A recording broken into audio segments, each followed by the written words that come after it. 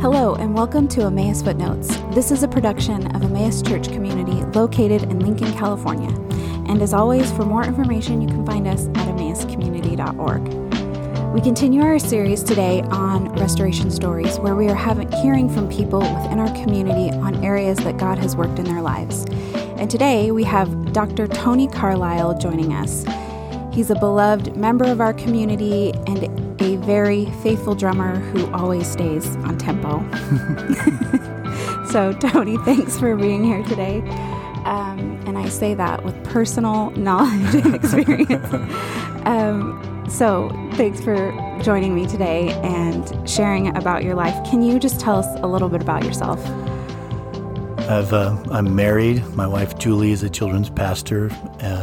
We have 4 children. One of which is in heaven waiting for us. We have 9 grandchildren, all 9 of which live less than a half a mile from our house. I've been a faithful believer in Jesus for about 40 years. Wow. I've been a drummer for about 55 years. And I love playing with my grandkids, having adventures and the like with my wife. We walked across Europe 10 different times. We've walked about 3,000 miles in Europe together on old Christian and Catholic pilgrimage trails. I love riding my Harley. And I'm a hospitalist. I'm a physician that takes care of patients in a hospital. Mm-hmm. And I've been a physician for about 40 years. Wow.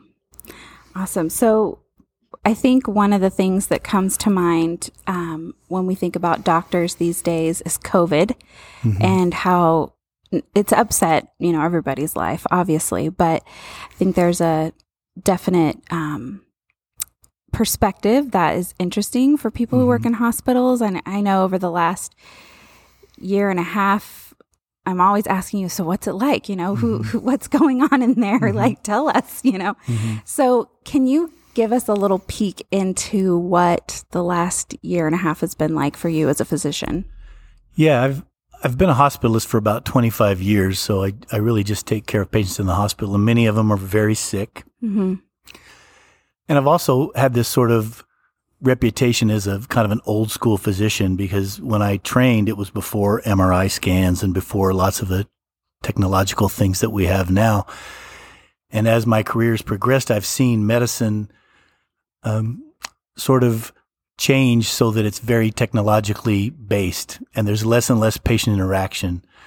Sometimes in the emergency department, before you even walk into a patient's room, you have a diagnosis based on an X-ray or a lab test.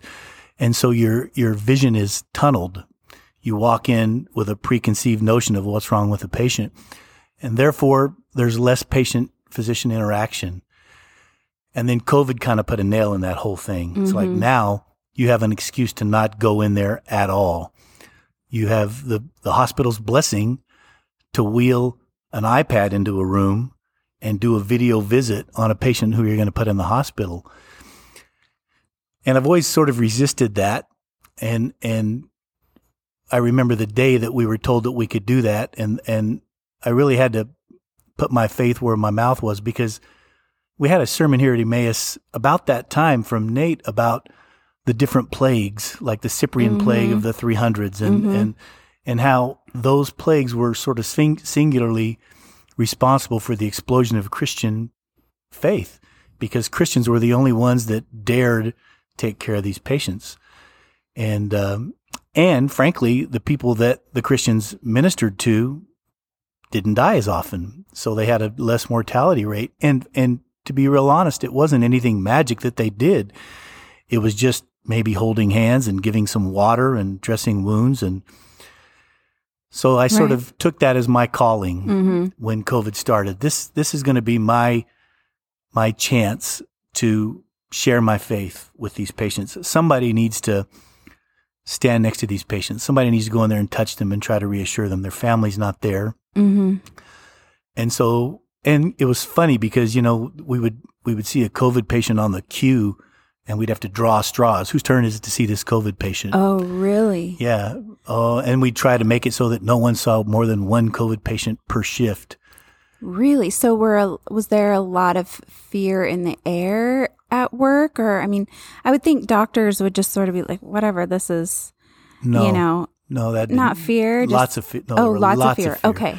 It was interesting because everybody had their own, we all had our personal protective equipment that we needed to wear and we wanted to wear. It'd be wrong not to wear it. Sure. But there were these various levels of how far doctors would take that. I mean, you would see doctors with 2 or 3 masks on and goggles plus a shield. Okay. And 3 pairs of gloves. And so there was a lot of fear and people didn't want to see them. And a lot of people, not to discredit them, but really had no desire to go in and touch them. And since there was no treatment and there is no specific treatment or cure for it, really kind of all we had was supportive stuff. And that, at least for me, was the idea of trying to reassure them and call their family and touch them and tell them that you're going to do your best to make them better. Sure. Even though you know in your heart that you don't have any magic medicine or something to make that happen. So that sort of became my calling in the hospital. That's interesting to me because I feel like as a doctor and a nurse, like, aren't you exposed pretty often to things that are dangerous? I mean, but this was so wildly different and scary because of what we don't know about it. And so that's what fed into all the fear in the hospital. Yeah. When I was an intern, it was 1985 and that was right when AIDS started.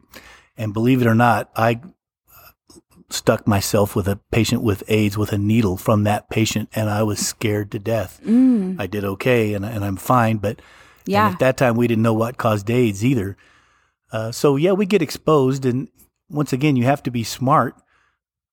But on the other hand, you're called, at least I'm called to a higher duty. That's right. The fact that I'm a physician is all a gift from God. And, growing up super poor and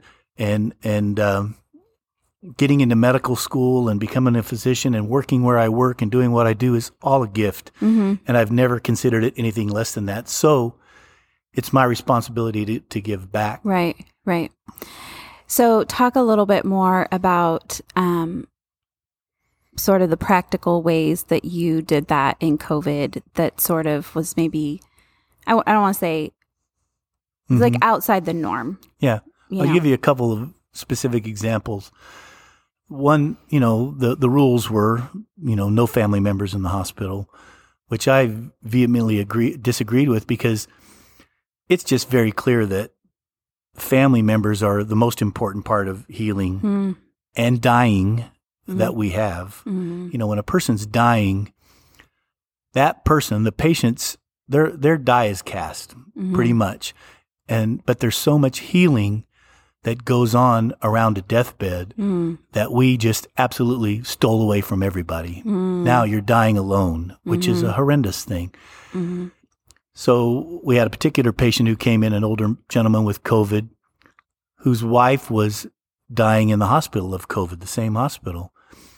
And even though this was sort of against the, quote, rules, we wheeled this guy to his wife's room so he could say goodbye to his wife on the way to his room where he died a few days later.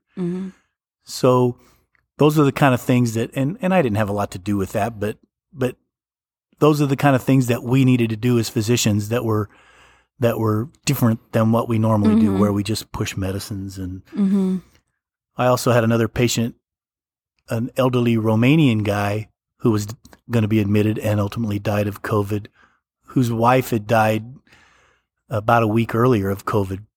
And here's this Romanian family that came in the early 90s to escape the communist regime and had really, fought lots of battles and really worked hard to get what they wanted. And now this was going to do them in. And they were going to do this alone. And so I called this patient's daughter and I looked at the name and I recognized the name. And it was someone I had worked with at Kaiser 4 or 5 years earlier. And I called her and I said, "This is Dr. Carlisle." And she just absolutely fell apart. Oh, sure. Because finally a friendly voice, a familiar voice, somebody that she knew was a believer. Right.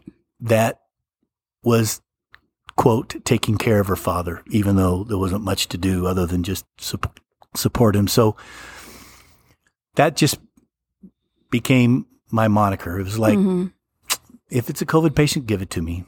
I'll do my PPE and I'll be smart, but I'm not going to neglect or rob those patients of whatever hope I can give them. Right. And that humanity, like almost that basic human touch or human interaction. That's amazing. Yeah. How has this whole time, like, really impacted your life as a follower of Jesus in that realm? I've worked at different places over the years, and I've always, and I had a little bit of guilt from it. I've always sort of had struggle with what I think of sharing my faith at work, because I worked around so many people of different faiths and nationalities, and I worked for a company that wasn't necessarily a Christian company. So I sort of would talk myself into, well, I probably shouldn't do that, but I always had this little guilt about it. This has just solidified my calling. This is, as a Christian physician, the most important thing I can do, and I still do, even though COVID is waning a bit, is be there for the patient. Listen to the patient. There's an old saying that if you listen to a patient, they'll tell you what's wrong with them, but you've got to listen. And people don't listen these days because, like I said earlier, when you walk in, you've already got a diagnosis, and therefore, why waste your time listening to patients? So that's my calling, and it's expanded to all patients now, not just COVID patients, but every patient has a burden, a story to tell, something that's bothering them besides their illness. And we just need to take the time to sort of dive into it and give them whatever chance we can give them of reconciliation or resolution or those kind of things. It's awesome. I think that's so encouraging. So many of us work outside Christian contexts, and so finding those ways to